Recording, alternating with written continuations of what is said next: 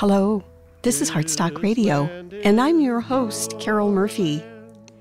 Today, our guest is Amy Hall. She's the president and founder of Impactorum. And in just a moment, Amy will be with us, and we'll hear her story. I'd also like to remind you that you can find us on Facebook, and we post our upcoming shows there and recordings of our previous programs. You can also email us at heartstockradio@gmail.com. This is Heartstock, and I'm your host, Carol Murphy. Clark Grant is in the studio. In just a moment, Amy will be with us. Thanks for listening.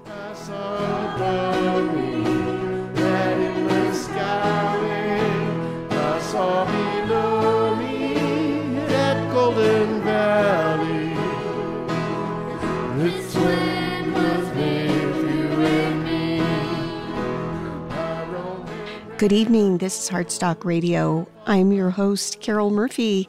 Today, our guest is Amy Hall. She is the president and the founder of Impactorum. We'd like to share her story with you. She's had a lot of experience in the world of sustainability. Hi, Amy. How are you? Hi, Carol. I'm great. Thank you so much for having me today. Thank you for being on Heartstock. Can you give our listeners a little intro here as to what is Impactorum and what is it that you do there? Yes, I'd be happy to. Impactorum is a consultancy that supports early stage, purpose-driven businesses and early career professionals as they transition to greater environmental sustainability and social impact through their work. It's pretty straightforward. Mm-hmm. So if I'm your client, kind of give our listeners a rundown of what your system is like and your typical, I guess maybe your ideal client. What is it that they come to you for help with? Sure. My clients are a mix of individuals and early stage businesses who are trying to increase their environmental sustainability or circularity work or social impact work. And what I offer them is thinking partnership, sounding board, advisory services. You know, sustainability can be a very lonely pursuit. I think a lot of us assume that it's pretty straightforward. You order better materials, you maybe change your processes, but in fact, it's really a whole palette of change management.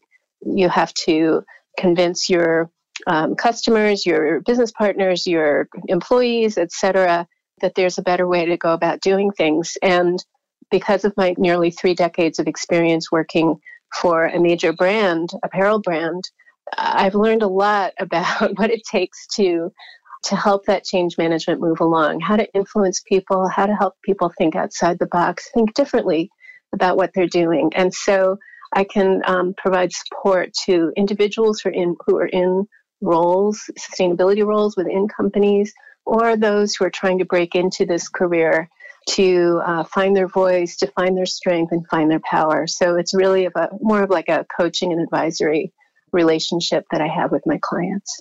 Yes, and I would like to delve a little more deeply into that. But first, what led you to this work and what did you do before Impactorum? I actually am still with Eileen Fisher, although I'm working there on a limited basis. But I have been with Eileen Fisher for 27 years, where I founded and developed what we now call social consciousness. So it is the company's commitment to environmental sustainability and human rights in its products and practices. And for those who aren't familiar, Eileen Fisher is a women's clothing company that wasn't founded with very strong commitments to environmental sustainability or human rights. It added those commitments later on, and I was part of that whole process of kind of shifting the company to, how it approaches that work today. So that's what I've been doing for now nearly 3 decades. And prior to that, I was in the nonprofit field working as a fundraiser for a few different nonprofits in New York City. The first question that comes to my mind is why. And there's a couple of why questions that I think are really interesting that would be helpful for us to explore. And one of those is, why is it so important that clothing and clothing lines become more sustainable? And why did Eileen Fisher go in this direction so early on? It seems like she was ahead of the game on this, or in this regard. Well, gosh, okay, those are a couple of big questions. I think most of us who buy clothing and wear clothing, which is, I hope everybody who's listening, kind of really never look under the hood to see how the clothing is made and where it comes from. We kind of assume, it's made from natural fibers, cotton, linen, wool. Those things are grown in nature. How bad can they be, right? My clothes are made out of those things. They'll go back to the earth, or if we even think about what happens to them at the end. But in fact, there's a tremendous amount of waste generated both by the making of clothing and then by the discarding of clothing after we've finished wearing them. And the production of clothing itself is incredibly toxic to the planet and to the people who are in those supply chains. There are dozens of people who touch each one of our garments along the way, from the farmer to the dyer to the weaver to the sewer, the presser, etc., and dozens of different kinds of processes that add toxins to the clothing, whether it's at the fertilizer level or the dyeing level, the finishing level. So each one of these touch points is both, it adds something like a pollutant to the garment, but also provides an opportunity to clean up the process and to also improve the well-being of the people along the way who are involved in that, in the making of that product.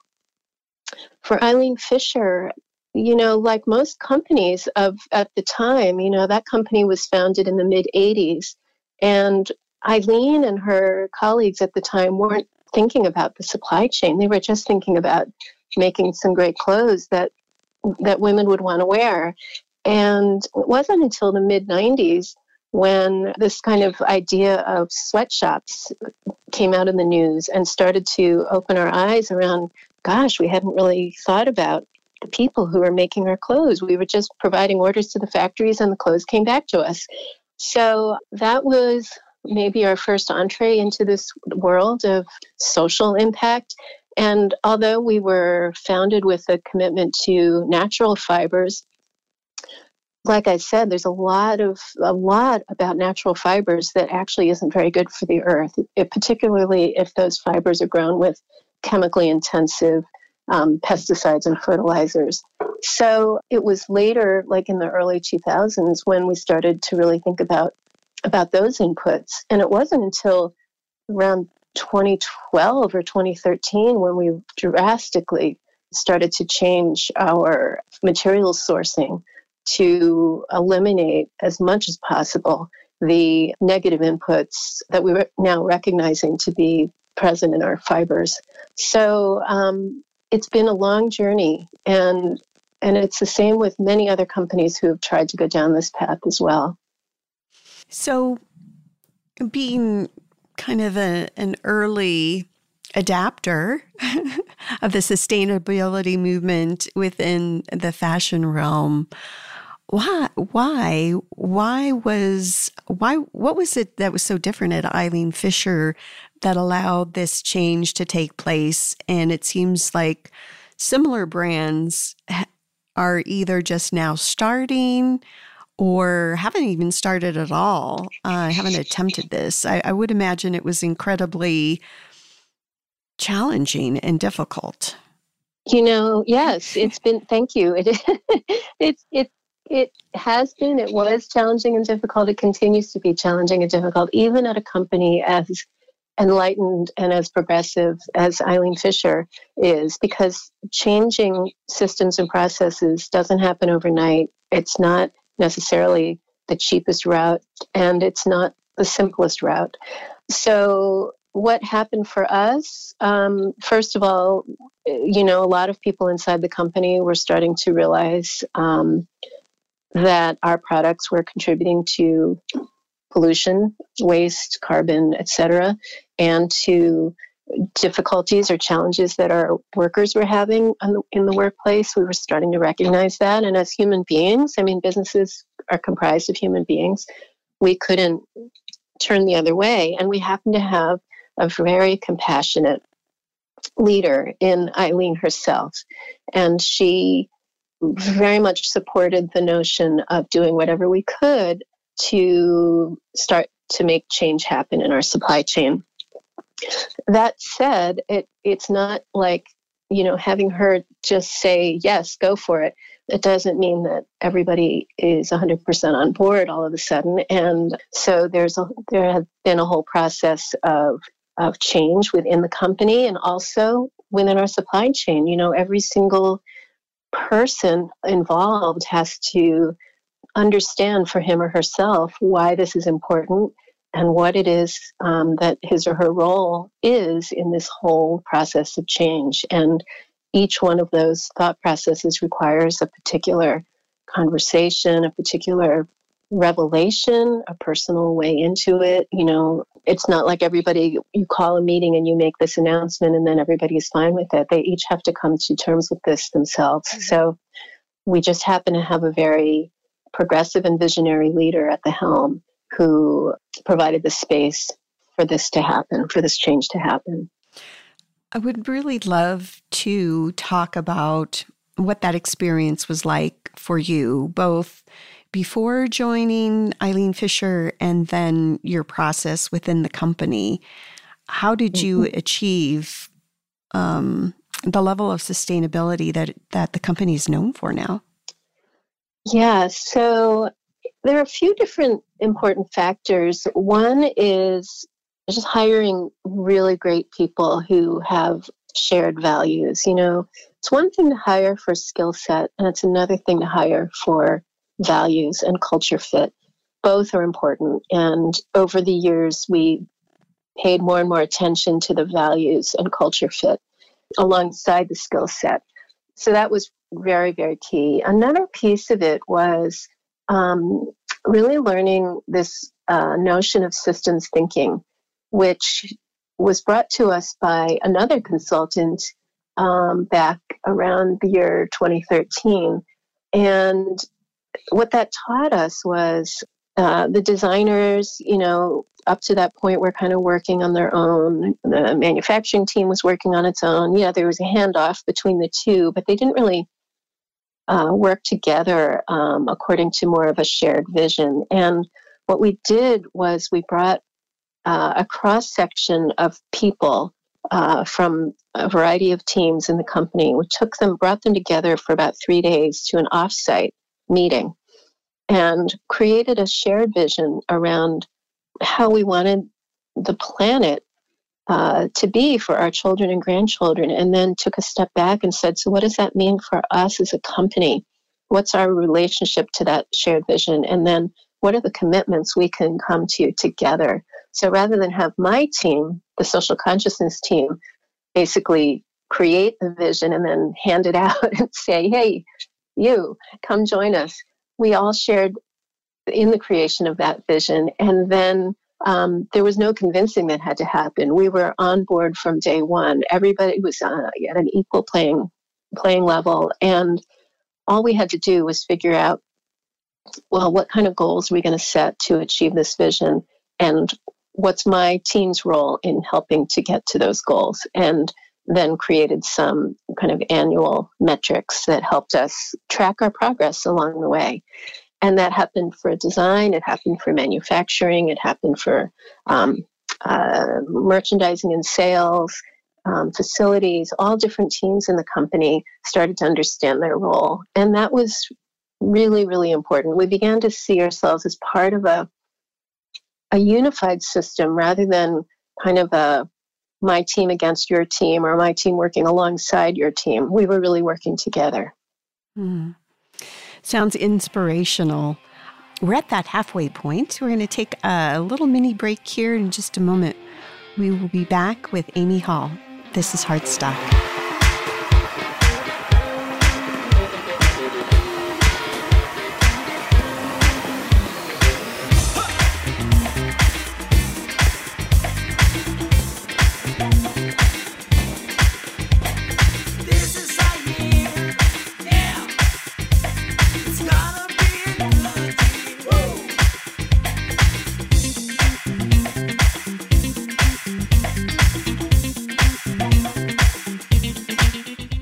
This is Heartstock Radio, and we are speaking with Amy Hall of Impactorum. Hi again, Amy. Hi, Carol. So, fast forward here now. When did you decide that you were going to found Impactorum, and what was your mission, and has that changed at all? So, as I said, I've been with Eileen Fisher now for 27 years. And for the last few years, I have been really thinking a lot about how do I take what I've learned and support other businesses, other entrepreneurs, other social enterprises, other individuals to maximize the kind of impact they want to have in their work, the way that we've been able to do inside the company. And as luck would have it, the pandemic struck this past year, 2020, and Eileen Fisher scaled back a lot of its practices and workforce because we were having a lot of revenue challenges.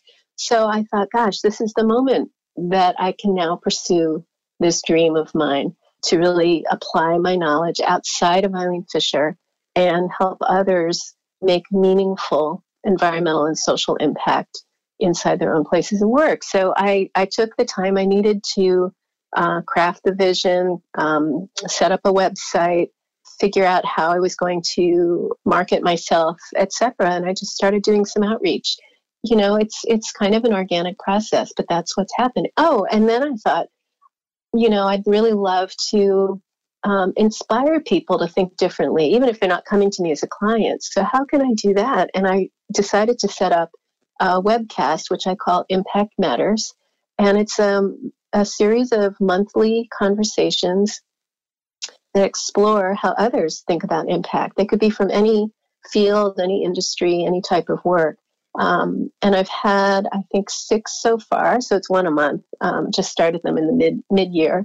But I have more coming up in 2021. And they're free. And, you know, if they inspire people to really consider how they themselves can shift their work, shift their approach to life, etc., then I've done my job. Then I feel really good. Yes, and that silver lining to the COVID cloud and the disruption that's taking place in retail and clothing and fashion as well. Has COVID continued to impact what you're doing, either at Eileen Fisher or at Impactorum? Well, I would say that my work at Eileen Fisher continues on a limited basis and, you know, it's gotten a little bit more focused. We don't have quite as many resources as we would like to, so we're trying to stay very focused on what's the most essential work going forward. And parallel to that, with Impactorum, I'm noticing that a lot of people are wanting to make career shifts. They're really seeing this moment now as an opportunity to land their life's work, to really move into something more purposeful. And I'm getting a lot of inquiries from individuals who are making career shifts or who are creating their own businesses to drive more sustainability, you know, to really lead to a healthier planet for their children and grandchildren. And I think that is another silver lining of the COVID pandemic. People are recognizing how connected we are, not just to each other, but to the planetary systems, and wanting to play a more meaningful role in that. Yes. So that's a great segue into the next question that I'm hoping we can kind of share with our listeners the reality of the fashion industry as it is now. I'm getting the sense that there's a lot of consumer confusion. How do I spend my money more wisely? I love Amazon and I love the convenience of buying a t-shirt for $5 and it being on my doorstep 2 days later or a day later. But really, how do I, either as a fashion brand or as a consumer, how do I make it work? How do I make it different and better? Well, there are lots of different things. Thinking about that question, even trying to answer the question as a consumer. I mean, I'm myself a consumer, and I do occasionally shop on Amazon, but I try to make that my last resort. I have friends who work at Amazon, and I don't mean to negate the important work that they're doing. Amazon does have a growing commitment to sustainability itself, but I think that there are a few ways that we as individuals can make a difference. One is to wear our clothes for as long as possible, and I don't mean more hours in a day, but I mean for more months, more years if possible. When we're making a purchase, really think about, how much do I love this item and how many times will I actually wear it? And, I would say if you can say 20 times or more, then maybe it's worth buying that item. And then once you're finished with it, don't just discard it, but either try to find somebody else who will wear it, whether you hand it down to somebody or you sell it on a vintage clothing website like Poshmark or ThredUp, things like that.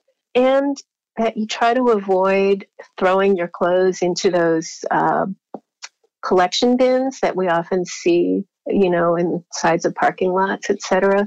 But try to find organizations that will upcycle or recycle them responsibly.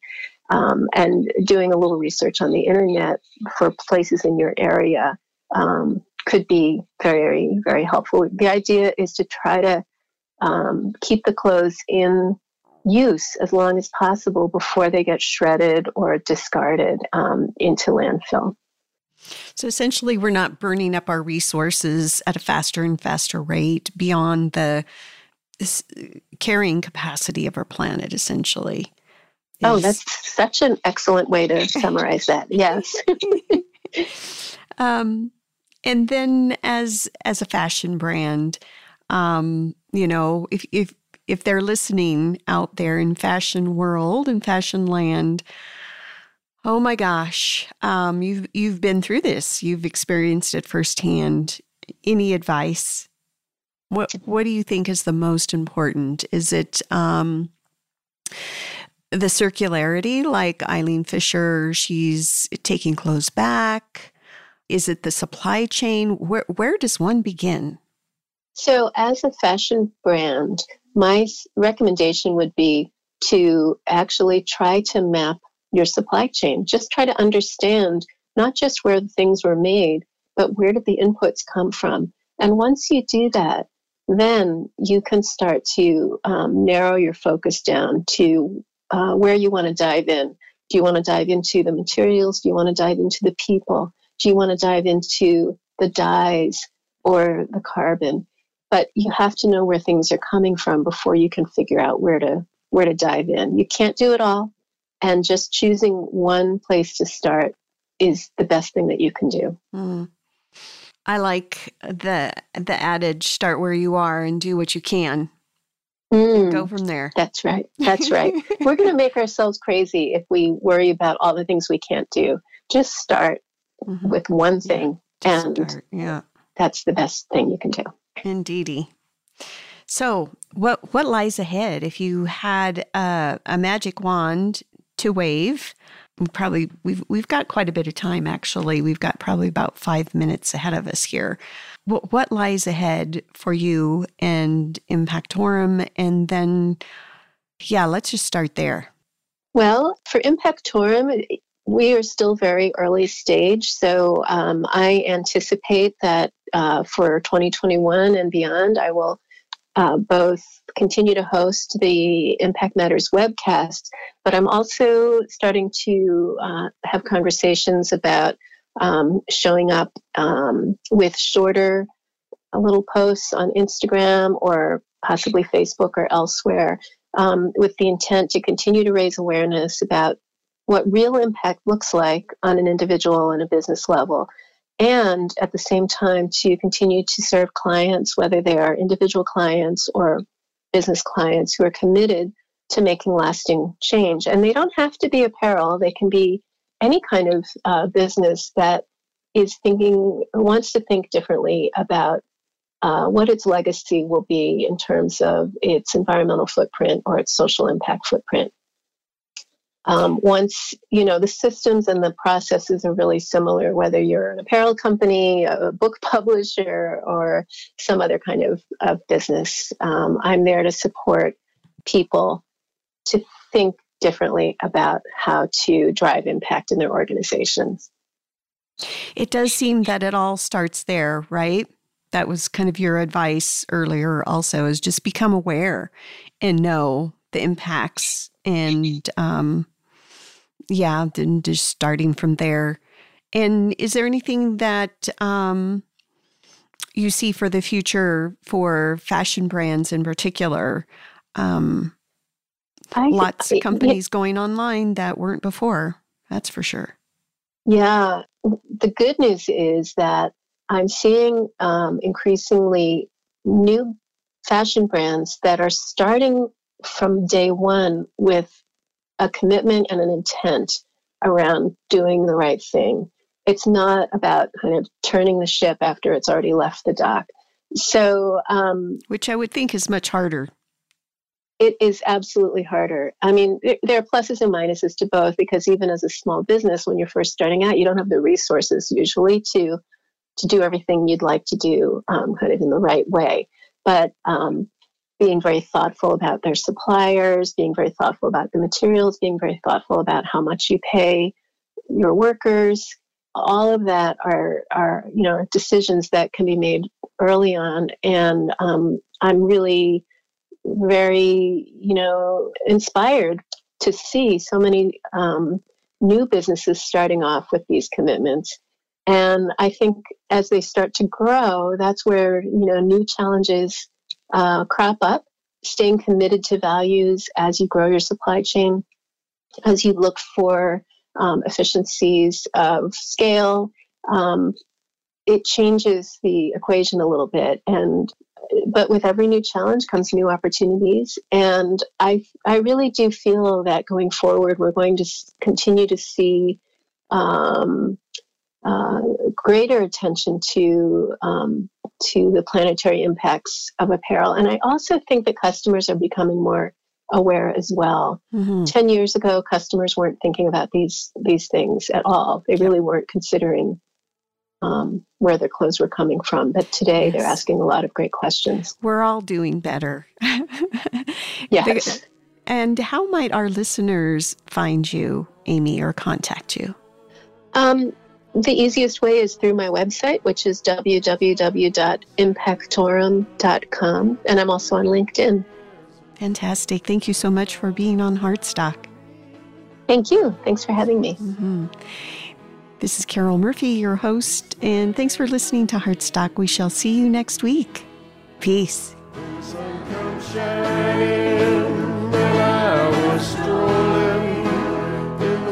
Heartstock Radio is a production of KBMF 102.5 Butte America Radio. Hear our programs every Friday at 5 p.m. Mountain Standard Time via livestream at butteamericaradio.org.